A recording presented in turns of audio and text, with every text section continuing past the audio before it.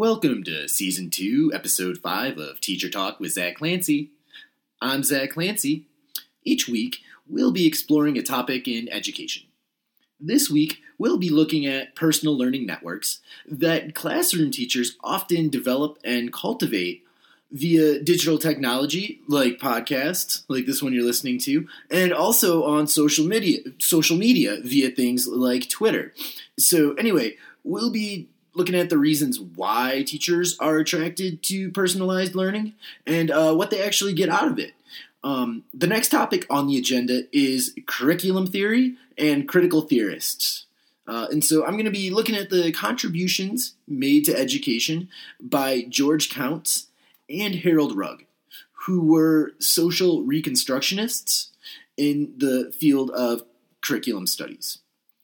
We'll also be looking at critical theorists Michael Apple and Henry Garreau, in addition to Christine Sleeter and Jamie Stillman, who are curriculum theorists as well. And they look at academic standards in relation to social justice. And so if you've been following Season 2 of Teacher Talk closely, you'll know that social justice is something that I touched down on in this episode, and that it's also something that I want to write my dissertation about. I'm also taking a social justice class this semester, so that probably has, a lot to do with where this social justice influence is coming from. But with that said, I have participated in social justice retreats and, stuff of that nature well before taking this class. So, social justice was something that's, been in my mind and kind of in my heart, for a while now. But anyway, this episode that I'm talking to you about now, it's it's going to incorporate some of the things that I've already discussed this season, so it's kind of cool. It's going to touch back. It's going to be a little bit of a callback to previous episodes this season. So that's the good news. This is a good news, bad news situation. I didn't tell you that ahead of time, but it is. So that was the good news. The bad news is that, unfortunately, this episode that I'm describing to you is not going to be available today. The good news, I guess, is that it will be a two-parter. So next month we'll be, doing parts 1 and part 2 of this episode. With that said, today we are going to be rerunning a classic episode from Season 1 about Nelson Goodman and Project Zero. But before we do that, it's time for this week's Collaboration Corner shout-out. And once again, this week's shout-out goes to friend of the show, Oscar Celo Stanton, producer of Teachers Talk Live, which, if you aren't aware, that is a weekly web show on Google Hangouts. And each week, Oscar moderates a discussion about hot topics in education with a panel of expert teachers and administrators. And I was on last week's show. The topic of discussion was different learning styles. I spoke briefly about multiple intelligences and Howard Gardner and that theory, which is another topic that I tackled in Season 1 of Teacher Talk with Zach Clancy Live. Definitely feel free to check that out if you haven't checked it out already. Anyway, like I said, Teachers Talk Live is a weekly episode, and this week's episode is going to be about bullying in higher grades in secondary education. So bullying in high school, basically. You can check it out. The links to it are available at teachcow.com, and Oscar's also on Twitter at teachcow. And as always, I'll link to it in this week's show notes, along with my contact information and any references that I cite in this episode.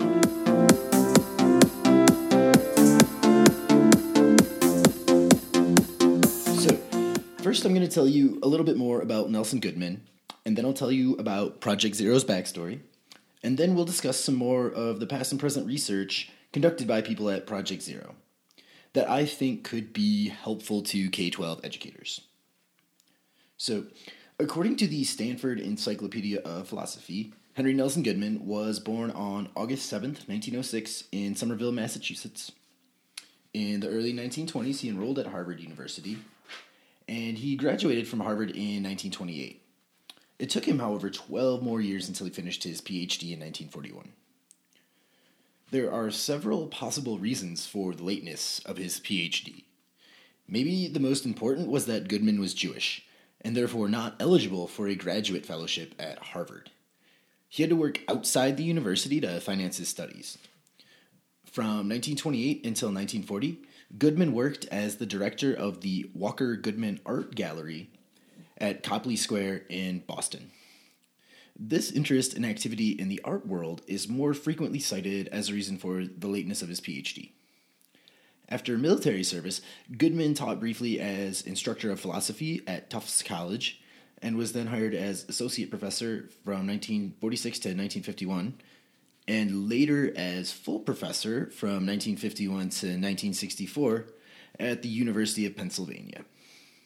He served briefly as Harry Austrian Wolfson Professor of Philosophy at Brandeis University from 1964 to 1967, before finally returning to Harvard in 1968, where he taught philosophy until 1977. At Harvard, he founded Project Zero, unquote. So as you can see, Goodman had a background in philosophy, but he also had a significant interest in art. And importantly, that interest in art would influence his work at Project Zero, which is interesting. You know, it sort of parallels Suni Sabato Makaguchi and Kurt Hahn. You know, they had events in their early childhood that would significantly shape their contributions to education. And, you know, if you're interested in learning more about that, the Kurt Hahn is episode 1, and the Makaguchi episode is number 6. But anyway, according to the Project Zero website, quote, in 1967, Nelson Goodman put together an interdisciplinary team of scholars and educators at the Harvard Graduate School of Education to explore how children and adults learn in and through the arts. Goodman believed there was a lack of demonstrable knowledge about the topic, and thus the research organization, Project Zero, was born. It was a generative, if provocative, starting place.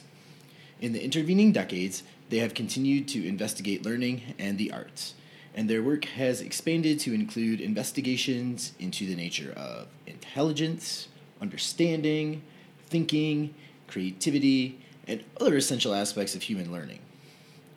Over the years, they have conducted dozens of major research initiatives, published numerous books and countless articles and reports, collaborated with hundreds of schools, museums, and other partners, and worked with thousands of educators around the world, unquote.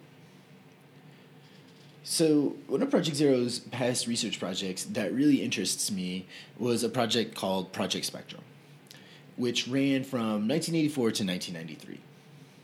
And according to the Project Zero website, Project Spectrum, quote, offers an alternative approach to assessment and curriculum development for the preschool and early primary years, unquote.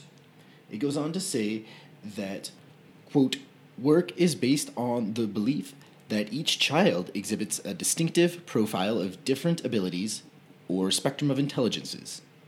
These intelligences are not fixed. Rather, they can be enhanced by educational opportunities, such as an environment rich in stimulating materials and activities. The spectrum approach emphasizes identifying children's areas of strength and using this information as the basis for an individualized education program, unquote. So the project had two different parts with distinctive goals. In the first phase of the project, which went from 1984 to 1988, the goal of the project was to, quote, determine whether distinctive intellectual strengths could be identified and assessed in children as young as 4 years old.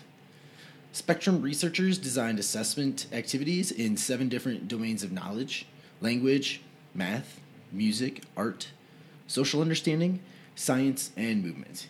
These assessments are embedded in meaningful hands-on activities such as playing a bus game, telling a story with a storyboard, taking part in assembling meat grinders, unquote. So that was the first phase.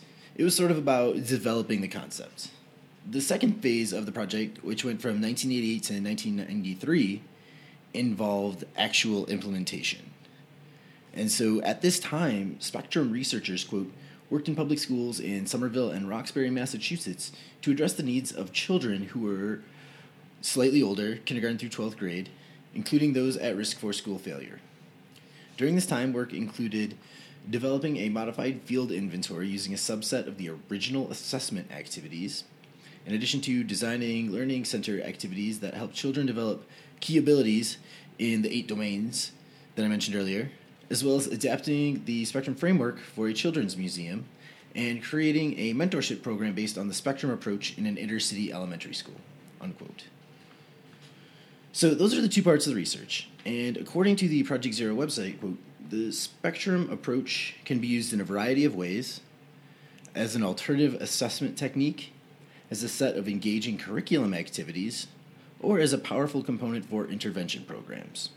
In a broad sense, Spectrum provides a theoretical framework that can help to bring about important changes in the understanding of children's growth, appreciation of children's strength, and the creation of an optimal educational atmosphere for children learning, unquote. So, I think that's kind of interesting. As you can see, this is something that has been tried with earlier elementary schoolers, and it's been used for intervention programs. I'll link to their information in the show notes, and if you're interested in getting more information and or teaching materials related to the project, you can definitely check it out. And I'd recommend it because I can definitely see this being helpful in elementary special ed settings, or perhaps in inner city areas, just to name places that I've worked at where I think this type of thing could have been helpful. So anyway, another research project that interests me is called the Apple Project, which stands for Assessing Projects and Portfolios for Learning. And according to Project Zero, the Apple Project was a, quote, research and development effort focusing on studying effective ways of assessing student performances, fair documentation and assessment of children's work on series projects, and determining how best to implement portfolio assessment in schools, unquote. And so I think this is really interesting.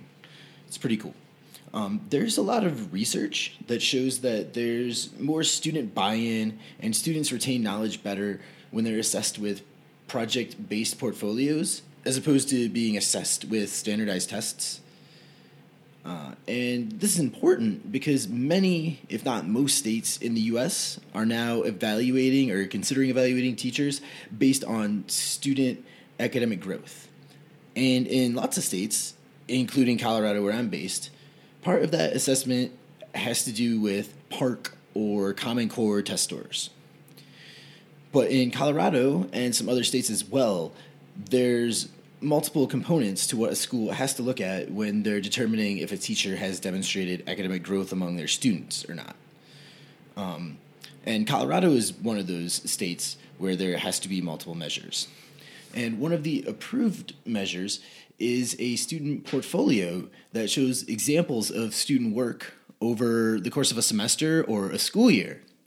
And ideally, if students are growing, academically speaking, there's going to be an improvement in the quality of work in that portfolio, And the argument is that it gives a more in-depth picture of what the student has learned, as opposed to a standardized test, which basically just provides a snapshot of where a student was, academically speaking, at the time they took the test. It doesn't show any change over time. And that's what portfolios can do. So this is definitely something that could be helpful to K-12 teachers and maybe other teachers around the country as well, depending on, the requirements of your state. So I'll also link to that in the show notes. Anyway, those are just 2 of Project Zero's many past research projects that I think could be helpful for K-12 teachers. If you're interested in reading more about these projects or about some of Project Zero's past other projects, you can find that information also in the show notes. But now we're going to move over and talk about Project Zero's current research projects that I think could be helpful for K-12 teachers. So the first one I want to talk about is called Agency by Design. It's looking at making-centered learning, which is a concept that might not be super familiar to people who aren't teachers. It might not even be super familiar to teachers. But I think it's something we can all wrap our heads around. So according to the website, quote, educational initiatives that emphasize making, design, engineering, and tinkering are gaining traction in schools and organizations across the country. While making-centered learning is not a new concept, recent and emerging trends suggest a new kind of hands-on pedagogy. A pedagogy that encourages community and a collaboration, a do-it-together mentality. Distributed teaching, boundary crossing, and responsive and flexible pedagogy, unquote. And so just as a side note, pedagogy is one of those terms that listeners who teach will probably understand, but I know that people who aren't teachers sometimes don't know what this word means. So just so we're all on the same page, pedagogy just means a method or practice of teaching. So everyone who teaches has their own pedagogy. It could be something that they were taught or something that they developed on their own, or, some combination of those two usually. Anyway, the website goes on to say that Agency by Design is a multi-year research initiative investigating the promises, practices, and pedagogies of maker-centered learning experiences. Their work is guided by 3 questions. How do maker educators in the field think about the benefits and outcomes of maker learning experiences? What are some of the key characteristics of environments in which maker-centered learning thrives? And what kinds of educational initiatives can be developed that support thoughtful reflection around maker-centered learning and the made dimensions of our world, unquote. It concludes by stating, quote, through investigations across these 3 strands of research, Agency by Design hopes to contribute to a growing understanding of the educational side of the maker and the kinds of values, skills, and capacities believed to be nurtured by maker-centered learning, unquote. So I see this as something that can be useful for K-12 teachers. In Colorado and in other states across the country, state legislatures are requiring that schools start to expand the skills that they teach to students. And a lot of times they're called 21st century skills or life and career skills. And they include things like critical thinking, collaborating, problem solving, creativity. And I feel like the research that Agency by Design is conducting could be beneficial for K-12 educators who want to teach these 21st century skills to their students. And I'll talk more about that in a second once I talk about the next research project because they're both similar. Anyway, the last research project that I want to talk about today is called Learning to Think, Thinking to Learn. And I feel like this research that comes out of this project could also be used to help K-12 educators who want to teach 21st century skills to their students. Because as the website explains, quote, this project is part of the Worldwide Cultures of Thinking project and aims to develop the ability of students at Mandela International Magnet School in Santa Fe, New Mexico, as thinkers and learners. To accomplish this, the project draws on the extensive research of Project Zero related to thinking, learning, and teaching for understanding. This includes the work of Ron Richart on promoting thinking through the use of thinking routines and by helping teachers to establish a classroom culture that supports thinking, unquote. So again, we see research that looks into critical thinking, those things that are definitely identified as 21st century skills. So it probably goes without saying at this point, but I'll link to Agencies by Design and Learning to Think, Thinking to Learn in the show notes so that if you're interested, you can learn more about the projects highlighted in this week's episode. So there we have it. That's Nelson Goodman and Project Zero in a nutshell. I look forward to hearing your feedback about this episode. Which project did you think was the most interesting? Is there a specific project you think could help you teach? Do you have any suggestions for future episodes? Send your answers my way, along with any other questions or comments you might have, to teachertalkwithzachclancy.com. You can also reach me at teachertalkwzc@gmail.com. I'm on Twitter at teachertalkwzc and Facebook at Teacher Talk with Zach Clancy. That's all for this episode. I'm Zach Clancy. I'll see you next time. Thanks for listening. Bye.